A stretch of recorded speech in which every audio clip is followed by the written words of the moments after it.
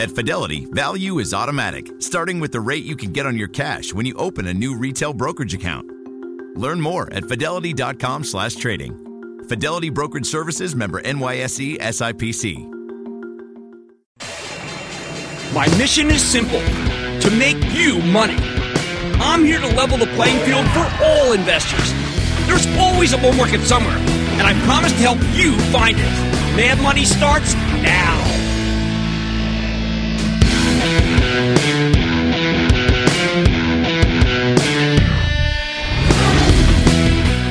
Hey, I'm Cramer. Welcome to Mad Money. Welcome to a West Coast Cramerica takeover. Other people want to make friends. I'm just trying to make you some money. My job is not just to entertain you, but to educate, teach you. So call me at 1-800-743-CBC or tweet me at Jim Cramer. After a solid day, Dow gained 109 points. S&P advanced 0.22%. NASDAQ climbed 0.16%. What do we make of next week? It's an odd one. A week's worth of earnings spread over 3 days. Yes, it's Thanksgiving week, and while it tends to be a placid period these days, who the heck knows? That's why we're starting the Monday portion of next week's game plan with a hope for breakthrough in the trade negotiations. Personally, I doubt we'll get one, but the market seems to be counting on it, hence the rally. Should I be more concerned? Let me tell you what does concern me. Memories of last year, when Fed Chief Jay Powell was still going around talking about how strong the economy was, even though things had already started to slow down. Powell's rate hikes were doing the job, but he didn't know the strength of his own words or deeds, and he pressed too hard, throwing the economy and, of course, the stock market for a loop. What matters to me is that we don't get a repeat of last year. If Powell keeps his tight lip this time and pays attention to the data, we should be fine. So I don't think it's the end of the world if there's no breakthrough in the trade talks, but I recognize that people are getting a little too confident we're going to get a deal. The impression that a deal may be imminent doesn't come from here. It comes from the Chinese. Because so much of the mainstream media loathes Trump, they let the Chinese government control the narrative. I wish they'd be as skeptical of China as they are of the White House. Of course, a deal is always possible, but the longer the stock market stays up, the less likely it is that we'll get one. A strong market means President Trump has more leverage to hold out for better terms. Make no mistake, the president's paying close attention through his advisors to some of the more salient decisions companies are making about how much they should scale back their Chinese exposure. He thinks that the longer this trade war drags on, the worse it is for China and the better for the United States. He also knows that President Xi can't say the same thing, although Xi's people have put out the word that the talks could be derailed if Trump says anything positive about democracy in Hong Kong. Now, there's some real irony here in the fact that so many commentators would rather back a repressive, totalitarian, communist regime than be seen as being on the same side as the president they view as repugnant. Either way, the deal or no deal conundrum and the state of play in this weekend's expected Hong Kong riots will determine the direction of the action Monday and maybe the rest of the week for that matter. Monday also brings some important earnings for a weak sector, which is retail, the other for a strong one, which is cybersecurity. To get a better read on retail, particularly the department store mall retail I'm talking about, let's listen to Manny Tirico. He's the CEO of PVH, one of the largest apparel concerns in the world. You know them as Calvin Klein, Tommy Hilfiger. When you hear about weakness in department stores, that often causes weakness in PVH's wholesale business. They've seen some real strength in Europe, though, but will that be enough? Enough to offset the mall? Let's find out. On the cybersecurity side, we hear from Palo Alto Networks, PANW. That's a firewall company with a hybrid on-premise and cloud business, with the latter aided by some big acquisitions of late. Are those deals coming together? They sure did last quarter, although I think you got to be really careful here. Last time, Palo Alto stock dropped precipitously after the headline numbers came out. Then it soared as we got more color. That's why I always tell you to wait for the conference call before you jump to any conclusions. Tuesday, we get results from Burlington stores. And as I like to say, if you want to succeed in retail, you either need a strong online presence or incredible bargains. As an off-price chain, Burlington has the latter. I think it is every bit as good as its compadre TJX, which reported a great quarter earlier this week. We also hear from Dollar Tree, DLTR, and I expect a good quarter from them too, as they continue to turn around the Family Dollar business that they bought. Now, I don't think the tariffs will get in the way of that, but people are always concerned. Then there's Best Buy, BBY, which will give us a good read on the holidays. I anticipate a pretty good quarter because Best Buy represents in-store value. Dick's Sporting Goods could produce some strong numbers, too. What I want to know about, I want to hear about how they're going to benefit from Nike's decision to stop selling its goods on Amazon. Tuesday is also a big day for old tech. We hear from Dell and HP Inc. after the close. Last quarter, they were both a little sluggish and their stocks sold off. I don't think Michael Dell will let that weakness continue. He's too good an operator. Meanwhile, HP is fighting this faux suitor, Xerox, which is too small to acquire him. I want to know how their actual business is doing. Remember that?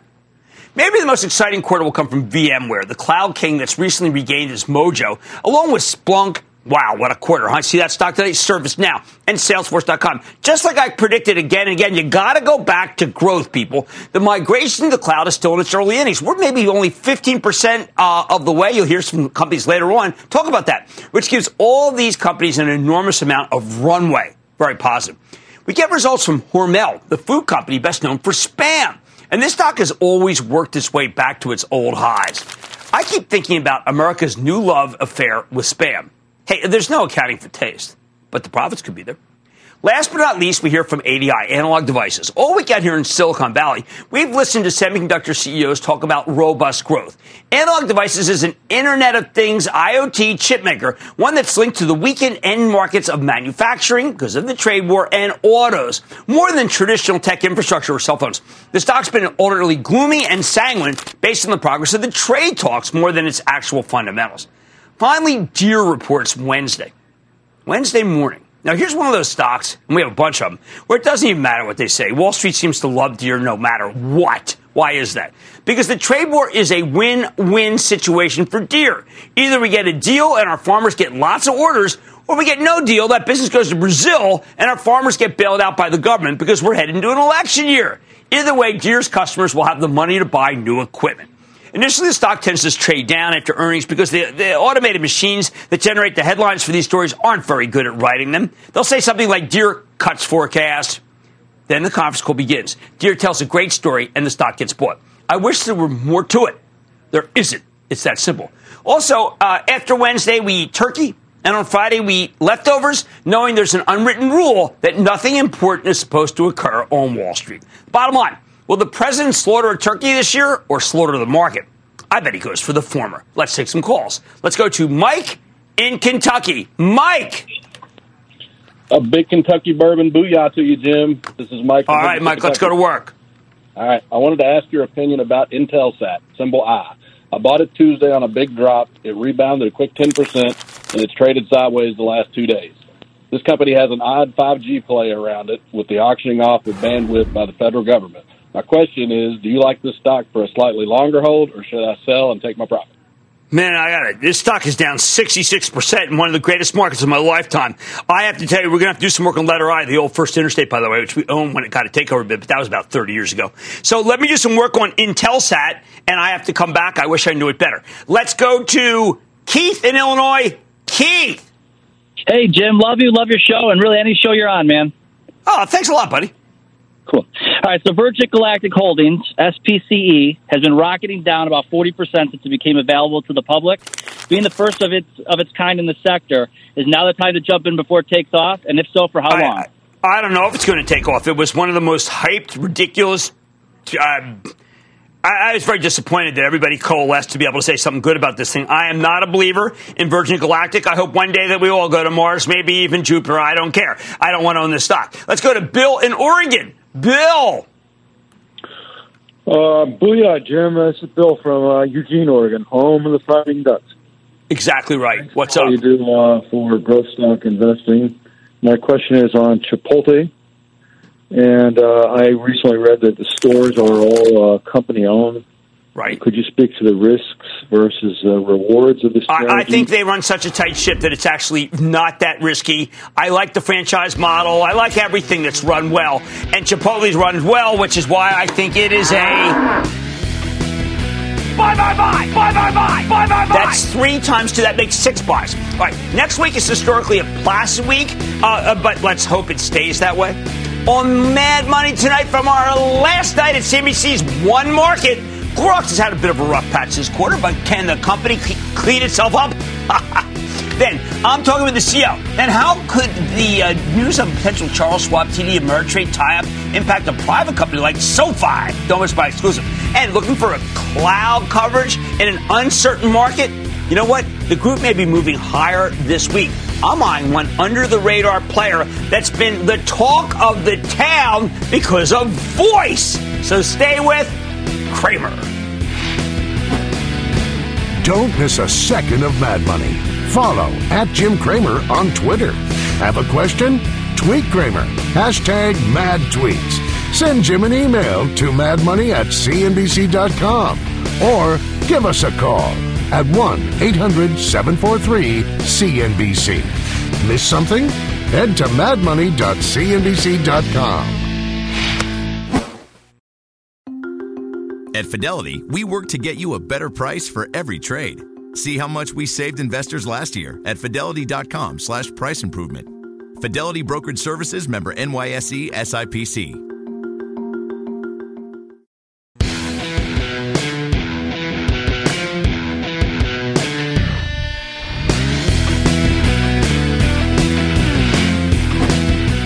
As we close out our week in San Francisco, I want to check in on one more household name that calls the Bay Area home, and it's Clorox.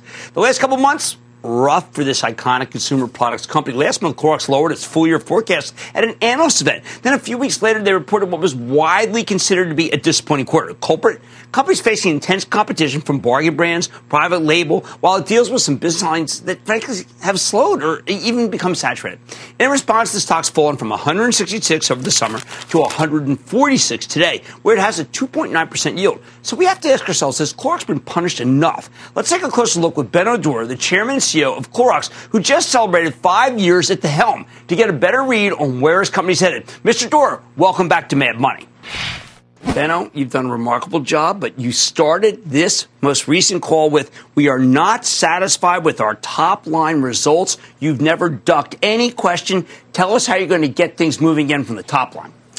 Yeah, so Q1 was not our strongest quarter, right, clearly, as we're managing through challenges on two businesses. But what we're saying is that we're still on track with our fiscal year objectives, and that we're projecting growth that is more the type of growth that you used from us and that we expect from ourselves in the back half. The key to getting that growth is innovation. We have a very strong set of innovations across most of the portfolio in the back half, and that's how we'll bring growth back. Okay, now you just say, listen, it really comes down to coal and trash. Explain that to people, because if you can fix coal and trash, you can fix bags, if you can fix charcoal, I think that we would see a different company a year from now. Yeah, that's correct. So, two businesses that have been struggling. We're seeing a lot of strength. 3 out of the 4 segments are growing margin, are growing volume. But Cole and Glad are 2 businesses in our household segments that haven't done as well. Why is that?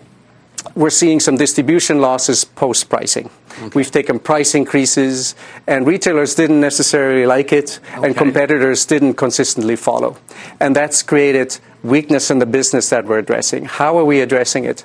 We're lowering the price gaps towards competition. That's been working on Glad. We're seeing Glad pick up. And green shoots on Glad. Green shoots on Glad. And we're putting better business plans in place on Kingsford for the 2020 grilling season. Kingsford's now growing again in consumption. And then, like I said, we're going to back it up with innovation on both businesses in the back half. Both businesses fundamentally are very solid. They deliver superior value to consumers.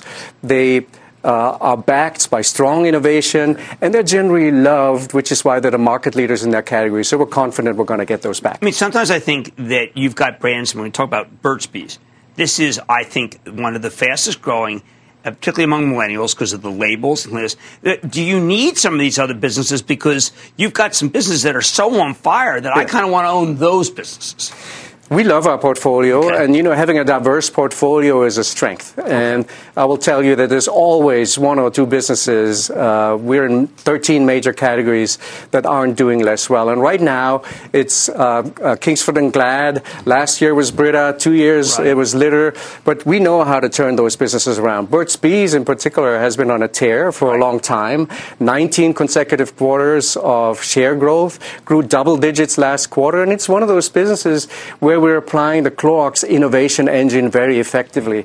And we have a lot of innovation coming out, if I may just point please. At one of them. This is something I'm really excited about. This is our renewal line. Retinol is a very hot ingredient, but retinol is harsh and retinol is synthetic. We have in this line a natural alternative to retinol without the harshness, and it works as well. So this is one that we love. And then, of course, this is hemp.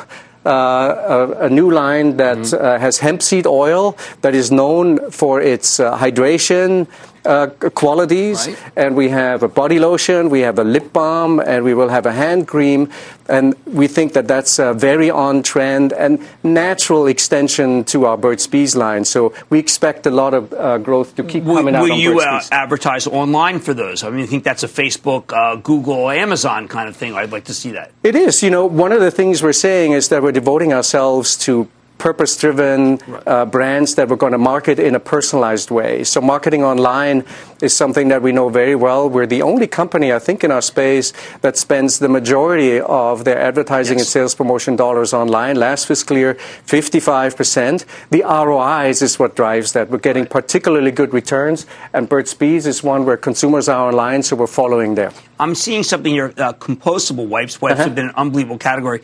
You're the only company I know that actually, you better do ESG as an exec as part of your compensation. Is that what's driving these kinds of things? Is you've got people thinking, listen, in order to be able to move up in Clorox, I have to do something good for the environment. We think that doing something good for the planet is also good for business, which is why with our new strategy, Ignite, which leads us through 2025 and which we've just kicked off last month, we're going to make a double-down effort on sustainability. And this is the first one out. We've made a very bold goal that we want to reduce the virgin plastic and fiber that we use in our products and packaging by 50% over the next 10 years.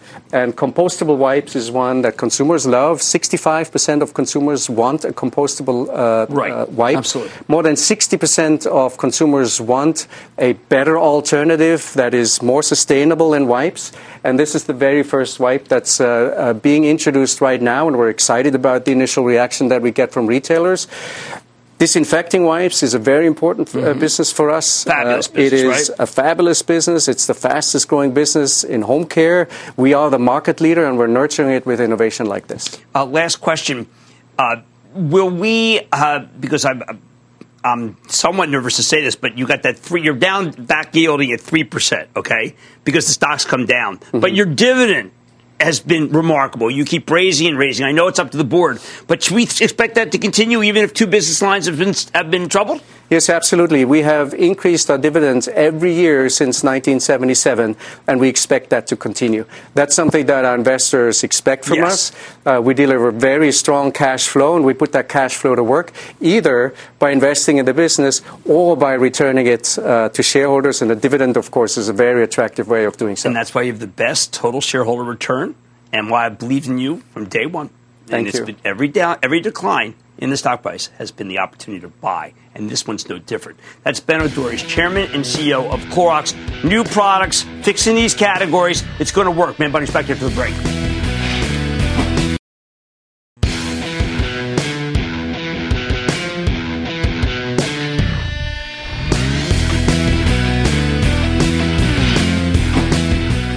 Whenever we come out here to San Francisco, I like to look in on the privately held companies that are shaking up entire industries, disrupting industries. Companies like SoFi, that's the personalized online banking play. It's gotten so big, you know what? They're about to have a football stadium named after them in Los Angeles. SoFi recognized that traditional banks weren't fully harnessing the power of the web to connect with their customers. So they built a whole business around the idea, and now it is worth $4.3 billion as of their latest fundraising round. So let's dig deeper with Anthony Noto, the CEO of SoFi and a longtime friend of the show. Anthony, welcome back to Mad Money.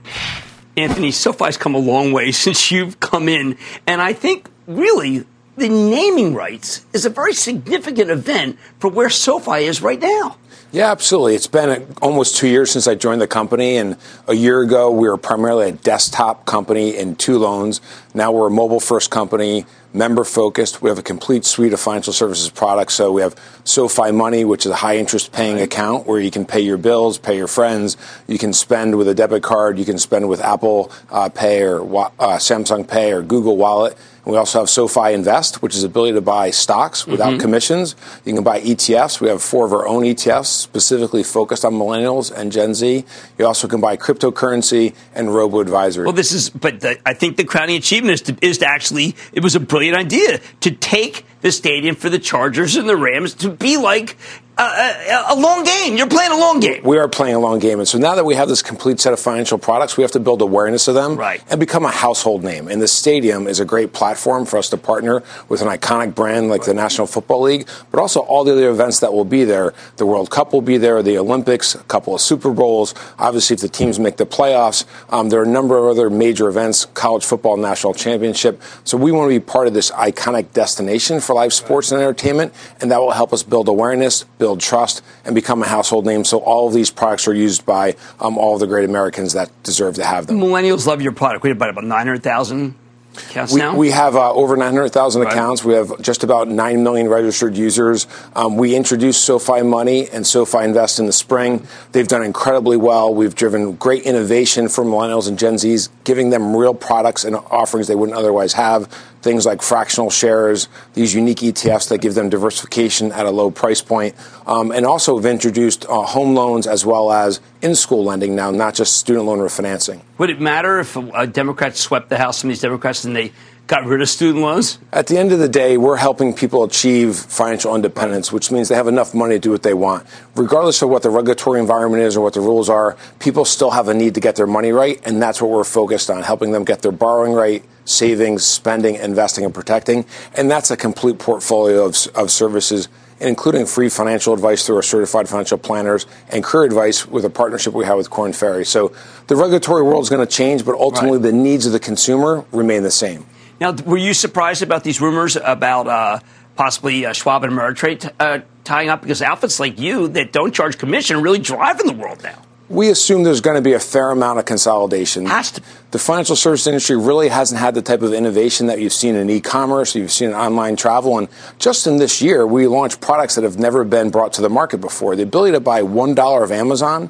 If you wanted to buy a share of Amazon today, I think it was over $1,700. Right. We noticed that our users were buying stocks that are less than $10. But you mentioned they were buying Ford and GE. We don't want that. And GE, look, GE is making a turn. Yeah. Ford could be good. Right. But they should be buying growth. What did you teach us? Buy growth. But they can't afford growth because these guys won't split their stocks anymore. So the insight that we had is when we first launched SoFi Invest, we saw the two most popular stocks being less than $10, and they weren't high-growth stocks. Right. And they certainly weren't brands that millennials and Gen Z are familiar with. And so that's what led us to launch fractional shares. Are people understanding that they can buy a fraction of Apple and buy a fraction of Google? Are they doing it? They understand they can buy $1 of Apple, $1 of Amazon. Are they doing it? They are. In fact, 50% of the first-time trades of our new users are using fractional shares to make their first investments. And now the most popular stock on the platform is Amazon, which is over $1,700. Then you did it. You did it because I've tried to get these CEOs to realize they have to split the stock. But from the commission business,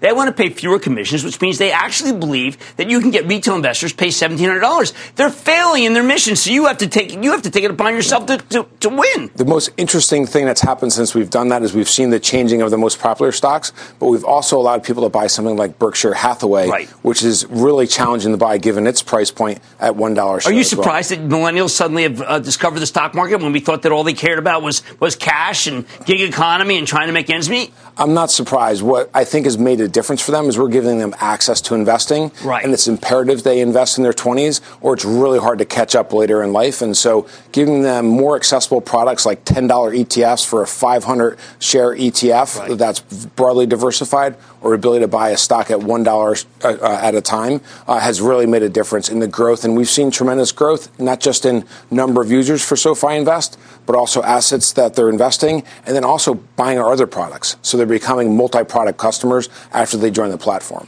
Now, are you still, how much of your business is still the student loan business? Because it was such an important business at one point. Yeah, the majority of our revenue is still student loan business because that's where we make most of our revenue. The other products are early days. They are driving small amounts of revenue, but have scaled really significantly in users. And so you could see us by a year from now being 50-50 in terms of the number of non-lending members versus lending members. Are any of the older banks getting good at trying to get your youthful cohort? I know Bank of America's got a really good app. It's got all sorts of people. Goldman teams up with the Apple Card. That had to surprise you. You worked at Goldman. we're looking at what the member needs and try to uniquely meet their needs. So we're aware of all the other options that are out there, and we're trying to make sure what we put in the marketplace is differentiated for the members' needs, and having a complete suite of products on one app, on one technology platform, and treating people like members has really made a difference. So it is still the member idea, which Mr. Cagney first introduced me to, was one that I thought he was doing socials and trying to get people together. You doing a little more traditional banking, fewer socials? Yeah, we approach it slightly different than that. We approach it from the standpoint is, what does this person need to get their money right? And then we build out from there. We don't ask, is this a good business? We ask, is this a product and service that they need? And we don't just offer the product. You're working what the customer wants. We're focused on what the member wants, and not just what comes to them traditionally, but what they need specifically for their generation and for their lifetime. Well, you've really, in the time since you've gotten there and left Twitter, it's a real company, and I got to congratulate you for everything, but I knew you'd do it. We've had a lot of fun. This was our record quarter. We grew over 55% on the top line, great run rate in revenue, and really seeing great adoption of the new products. And you are in the discussion in the East when I talk to banks now. It's very interesting. Well, with SoFi's got it. We're okay, Jim. We're okay. I love it when they say, but we're okay. You've done it. We'll keep running faster. Thank you, Jim. That's Anthony Noto. He's the CEO of SoFi. Mad Money is back after the break.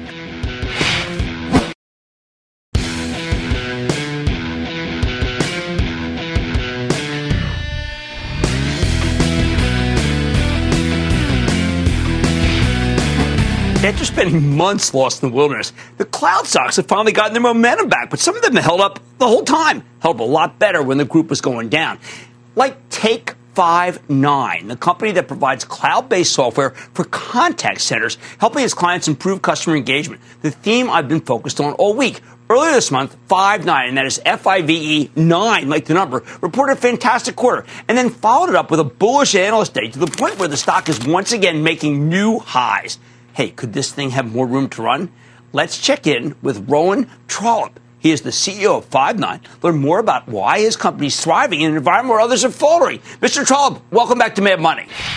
All right, Rowan, what is an intelligent cloud contact center? So it's software that's in the cloud. So it's a website where businesses can have agents that talk to customers. And that's talking on the phone or, say, messaging on a website or SMS or whatever. So we're basically the pointy end of the spear when it comes to how a company connects with their customers. So if I call someone at an organization that's yours, they can call up my record, know what I've done and where I've done it, instead of being clueless and just putting me on hold. Exactly. So as soon as you call in, they get the full 360 view of who you are and what you've bought and when you called last, and so they can treat you like a human being and not like a number. All right, so we've got the holidays coming up, got Black Friday coming up, we've got a lot of places where there's a lot of calls. Yeah. Typically, we're ready to be on hold, but we'll go to another place now. How about if we pick up an outfit that uses Five9? Yeah, exactly. So Black Friday, Cyber Monday, huge spikes in retail, and cloud is perfectly suited to these kind of environments where you have massive call volume spikes. So Lululemon's one of our great customers, and you've talked about them on the show. Sure, I love them. They have got a really, really awesome configuration on their website where if you go on their website and you're trying to buy something, they can chat to you. Or if you call in, you have a return or a question about a product, it's all using our software. And they will scale up and down by hundreds of agents in one day. And we can do that literally within an hour. They can add hundreds of agents. So it's Oracle provides the CRM side, and Five9 provides the engagement and communication side. Okay, when I go to your website, I learned that there are companies with a legacy, expensive, on-premises system. And I said to myself, how can any company still have that? 90% of companies still have. But that's impossible. Hardware sitting in closets. And it's super hard to maintain and keep working, which is why a lot of times you'll call in, you'll get disconnected, you'll have bad experiences. That's what we fix. It's a website. You push all of that complexity into the cloud, and we handle it and make it easy for you. Now, one of the things I've noticed is that during this whole era of new companies, some companies have decided the more money they lose, the better. Other companies lose sight of the fact that cash flow matters. And still others seem to have no real path to profitability. Your stock hit an all-time high when many of these others were cratering. What distinguishes you, and is it about caring about things like cash flow, caring about things like a path to profitability? Yeah, my CFO, Barry, likes to say that, we're a little bit old-fashioned, and we like it that way. We look at things like cash flow as other companies think that they're quaint. We pay a lot of attention to it. In Q4, we've committed to the street, we'll be at 20% EBITDA margin.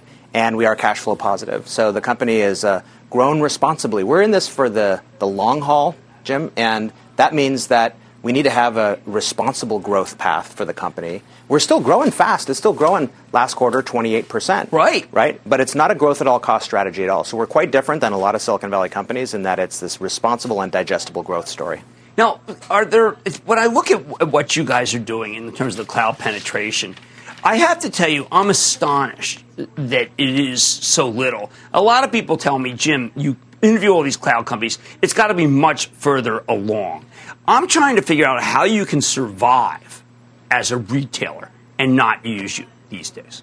You really can, and we're increasingly we're doing surveys and talking to customers. I mean, 84% of customers say that the experience you deliver is as important, if not more important, than the product or service that you're delivering. So that's big. And by the way, it's much more important for millennials than it is for boomers, who I think people who are older have a different expectation of, like, I know I'm going to have a bad experience. Absolutely. But millennials are saying, you know what, and even Gen Z, hey, that experience is super important. And so companies are starting to come to that realization. They've got to upgrade this stuff. So even though cloud is only 10% penetrated, it's accelerating. And so I think we're going to now go through, over the next decade, a transition of this technology from the on-premises to the cloud world. All right. Now, one of the things that you talk about on your site is predictive dialing. So I think that's a great idea, but I also worry about spam. I worry about whether your robocalls and whether if you're doing predictive dialing, if your customer's doing predictive dialing, they're going to start bothering me.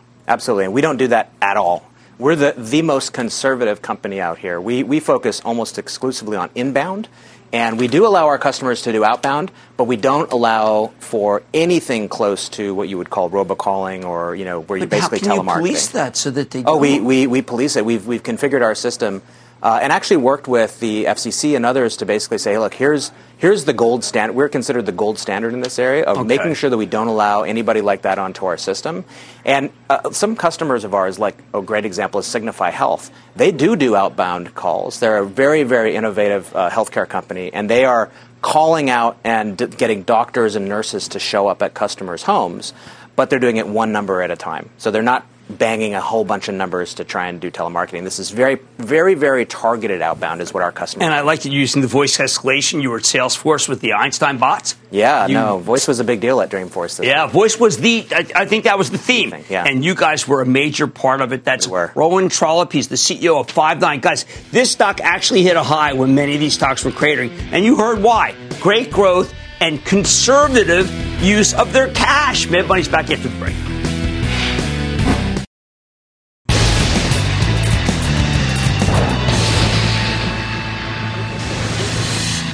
It is time. It's time for the lightning round of Cramer's Everybody. That's right. Take calls rapid fire 1 after 90. Same those ever side 7 bye. So if we're going to know the core stock course, my statement when we play the sound. And then the lightning round is over. Are you ready, Ski Daddy? Time for the lightning round. Let's go with Ramesh in North Carolina. Ramesh. Hi, Jim. Hi. How are you? I'm good. How are you? I'm good. I just had one question on Tesla. Like, is that a good buy at this level? Well, it just ran about 40 points at about the pickup truck. It's given back about 20. I think if you really do want to buy it, I'm not going to necessarily recommend buying it. You wait another 10, 15 points down, and then maybe take a look. Let's go to Nick in Maryland. Nick. Hey, buddy Jim. Thanks for taking my call. Of course. Hey, two-part question. Dunkin' Donuts. Do you like it, and is now a good time to get in? Actually, I prefer Starbucks to Dunkin' Donuts. Starbucks is way down from its high, and I think it's got more momentum and has gotten too cheap, so that's one I prefer. Let's go to Alan in Colorado. Alan. Hey, greetings from snowy Denver. Oh, I didn't know snowy there. Good to have you. Yeah, a little bit. My question is about Lam Research. It's been a great but volatile investment over the last 20 years. Oh, it's been crazy, but you know what? We're up about 8 points for the Travel Trust. Give that. We did trim back a lot because we didn't want to be pigs. Bulls make money, bears make money, and pigs, they get slaughtered. I would wait a little bit before I would buy more. I don't know. Maybe it goes down to 240. It's been very volatile, as you said. Let's go to Albert in Florida. Albert. Hey, old buddy. Booyah to you. Booyah. I've been watching you since you were on with Cramer. I mean, Cutler. Recording the shows every night. I thank you. Oh, fantastic. Thank you. Listen, you recommended a 5G play a while back, and I bought a small position in Marvell. Yes. What do you think? I think the world of this company is this quarter necessarily going to be good? I mean, it's caught up in the trade talks. But who has an unbelievable portfolio of 5G along with a lot of other things that make cell phones work better? It is Marvell. Very big position for my travel trust. You can follow along at ActionAlertsPlus.com by joining the club. And I think you'll find that MRVL remains one of the better names in technology. You're John in Missouri. John. Booyah, Cramer. Booyah. I want to thank you for everything you do for the home gamers. I would like to get your thoughts on biotech, Cura Oncology, ticker KURA. Look, it's got personalized treatments for cancer, and anyone who's doing personal immunology, I have liked as a spec and a spec only. Let's go to Deborah in Ohio. Deborah. Hi, Jim. I just love you. And I also wanted to know, I joined your club, and I love your club and recommend it to all your viewers. You're terrific. Thank you so much for being a part of it. Thank you. My stock is NetEase, symbol NTES. You know what? This is, it's a Chinese internet play that I have been skeptical on and not correctly skeptical. And so therefore, I'm going to have to say it's not. Look, you're a member of the club. You know I don't ever go beyond my range of thought. And this one is a befuddling stock to me about why it goes up other than the fact that it has good dividend. And let's go to Dustin in Arizona. Dustin. Booyah, Mr. Cramer. Booyah. Hey, my friend, I would love to hear your advice on buy, sell, or hold on Ulta. I think Ulta's been beaten up enough. I know a lot of people feel that last quarter wasn't that good, and there are some problems definitely in skincare. We know that, but I believe in Mary Dillon. I wouldn't buy all of it at once because I do think that they're going to report in a couple of weeks, and there's still a possibility that it won't be a blowout quarter, but they got a great loyalty program, and they're doing so many good things. I'm not deserting Ulta. Jim in Massachusetts. Jim. Hey, Jim. How you doing? I'm doing well. How are you? Good, good. Here's a great weekend. Booyah to you. My stock is $2 off its 52-week low and has several buy recommendations. It's CareDx cDNA. Yeah, that's a diagnostic surveillance company. I tell you, it's too risky for me. It just doesn't have what I want to see in even a spec. And that, ladies and gentlemen, is the conclusion of the Lightning Round.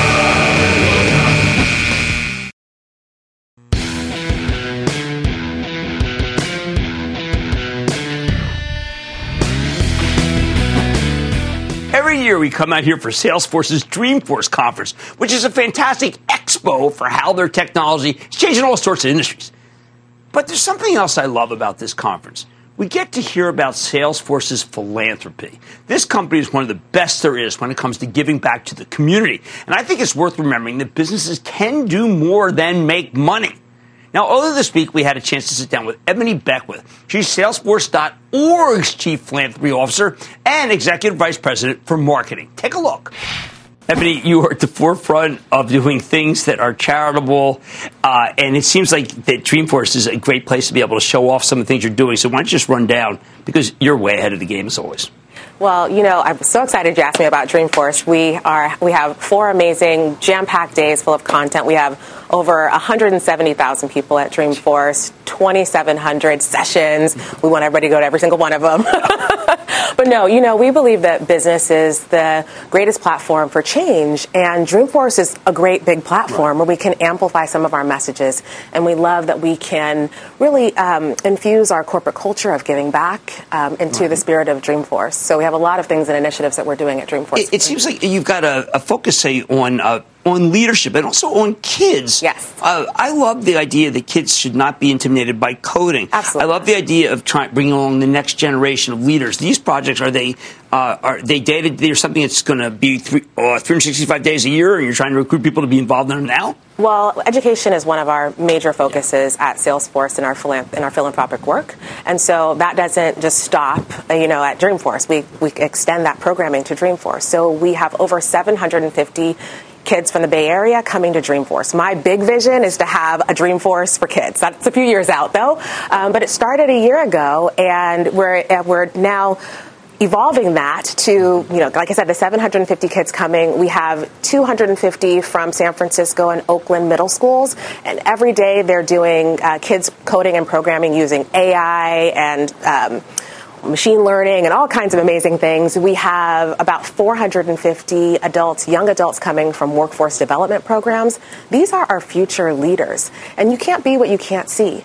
So we invite them to Dreamforce so they can interact and network with CEOs and leaders in the Bay Area. We've seen so many amazing connections happen between young people and current leaders, people getting jobs, people getting internships. It's been really amazing, and learning about our technology. Well, what do you think about the idea of that someone might say, you know what, that's really the government's job. I don't know why Salesforce is doing that. Salesforce is supposed to be making money for the shareholders. It's everyone's job. We care about shareholders and our stakeholders. So when we think about who our stakeholders are, when you look around at your community, those are the schools, those are the homeless, those are, every constituent, every person, in their community is a part of our stakeholder community. So we really try to bring them all in every day in our work. It does seem that the rest of the business world's starting to come around. It's great. Business Roundtable saying yes. How much I call it greenwashing when it comes to the environment, sustainability. People say, you know what? Sustainable, we're really sustainable, and they come up with some greenwashing term. I find that when you talk about sustainability, you've got some hard facts of what people need to be able to do, right? It's not touchy-feely. It's not amorphous. No, and actually we are committed to the UN Sustainable Development Goals, and these are the world's to-do list for the people on the planet by 2030. And so we are really amplifying that message at Dreamforce. We want to build awareness for our attendees so that they can contribute. So, for example, SDG number 4 around quality education, or SDG number 8 around decent and economic work, or 11, which is about sustainable cities. We want everyone to get involved and learn about them so they can personally think about what they do, what they can do to accelerate and achieve the goals, and then take it back to their companies. Because philanthropy is not a competitive sport. Right. It's collaborative. So we want the Business Roundtable and folks to be talking about it because we can do more together. Okay, so let's say there's some executives that are thinking about what their company isn't doing, or some younger people who are forming a company and right now think it's too early, although Mark told us that's exactly when you do it. What's your instructions to them? Do you hire a lawyer? Is there a handbook? A lot of companies always say, hey, Jim, I'd love to be more philanthropic, don't know how to do it. We have this amazing website called pledge1%.org. There is the playbook. We have all of our tools to get started, whether you want to give 1% of your time, 1% of your equity, 1% of your product, whatever it is. And you can start wherever you are. If you start with 0 and you give 1%, it's great. What Mark always says, we started when we had nothing. It was very easy to do. But you can also be, a Fortune 500 or 100 company and just ask your people. Your people will tell you what's important to them. That's what we do at Salesforce. We give our employees 7 paid days off to volunteer to the cause that they're passionate about, and they make such an amazing impact around the world. How do you monitor the 1% of Salesforce time of the product? We have a product for that. So we drink our own champagne. Can other companies use it? We do. It's called Philanthropy Cloud, available for people. So we realized that we use our own software and our own product for so many years. Right. But then we realized, and we'd go show people how I run my business, how I monitor philanthropy. They're like, well, we want that too. So last year it became available. So it's an amazing product. Mark makes it very difficult to say no. He answers the objections to people who want to give money well ahead of their objections, and a lot of people like you who just kind of make it it's a ritual. And I don't want to work. If I were to start, I wouldn't want to work at a company that didn't have someone like you who is saying, "Look, this is what we do," and if you don't share that goal, work elsewhere, I guess, right? And it's a real differentiator. We work in an industry that's extremely competitive. Right. And so when you have programs like this that allow people not only to give back and also to use their skills, you get the best of both worlds. So I love that I can go volunteer, on a Wednesday and work on Thursday. Well, it's great. If I started over again, this is exactly what I'd do it. I came from the other school. We work for 50 years and then maybe do something good. No, do something good now. Why wait? Why wait? We see more productive teams. We see retention rates increase. We see that people want to come to our company because they want to be a part of our culture. It's contagious. Giving back is contagious. You feel good. I like that. And we know that doing well and doing good go hand in hand.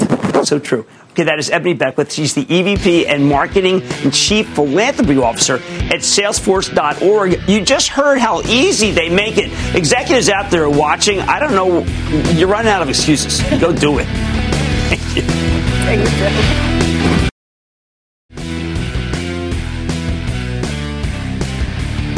Two stocks I'm impressed with. One, Clorox, I think it actually may be bottoming at 3%.